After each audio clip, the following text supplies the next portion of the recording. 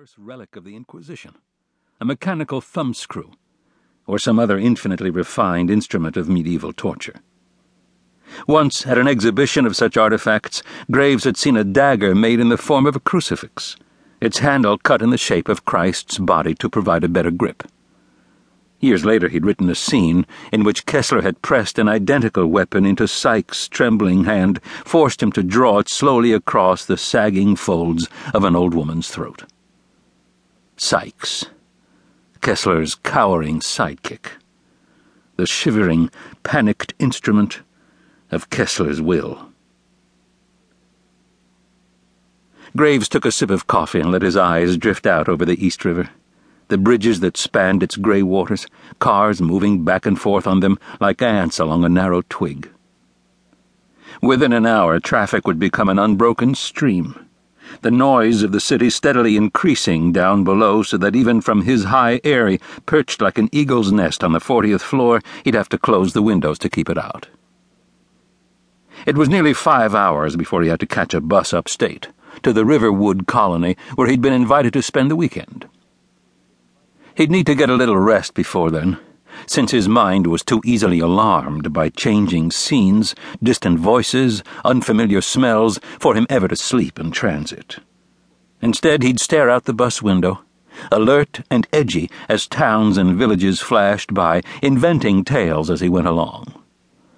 Passing an empty field, he might suddenly envision the mouldering bones of some once desperate girl, a runaway who'd knocked at the wrong door 100 years before, young and vulnerable, pale and hungry, wrapped in a threadbare woolen shawl, snowflakes clinging to her lustrous hair, her small, childlike voice barely audible above the howl of the wind. "I'm so sorry to disturb you, sir, but might I warm myself beside your fire?" He could see the man beyond the door. Imagine what he imagined. Her quivering white breasts, the cold, stiffened nipples. Feel his fingers probing the latch as he drew back to let her in, his voice sweet, unthreatening. "Of course, my dear. Come in." It was always the isolated farmhouses that called up the most dreadful scenes. Graves knew firsthand the horror that could befall them, how vulnerable they were to sudden violence and death. Once, edging close to the forbidden, he'd actually described a young woman's murder in such a place. Kessler, the arch-villain in all of Graves' books, directing Sykes through the brutal ritual while Slovak, Graves' tireless hero, knowing where Kessler was, what he was doing, and desperate to stop him, had pounded up the flickering, smoke-filled aisles of a stranded snowbound train, panting heavily by the time he'd finally reached the engine. But once there, he'd found the engineer too terrified by the storm to press onward, so that once again Kessler had escaped due to some unexpected cowardice. Fear, the servant upon which evil could most confidently rely. It was a circumstance often repeated in Graves' books, one of his abiding themes. Graves drew in a breath and felt a wave of exhaustion settle over him. He knew where the weariness had come from, and why it was so heavy.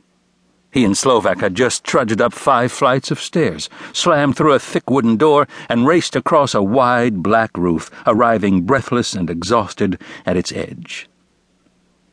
Now, looking out over the city, it seemed strange to Graves that within an instant he had transported himself to this quiet terrace, where he stood calmly sipping tepid coffee in the early morning light, while in the world of his creation, Slovak remained on the other side of town, 30 blocks away in space and more than a century distant in time, staring out over the same enigmatic web of streets and rooftops as Kessler crept up from the rear, grinning as he drew the little silver derringer from beneath his coat. Good and evil, about to face each other squarely in the dawning light. Graves left his apartment for the Port Authority bus terminal a full 32 minutes before he needed to. His early departure sprang from his sense that being on the move was safer than remaining in place. A bird in its nest, warming its eggs, with something to protect, that was the predator's best mark. To Graves, this truth amounted to a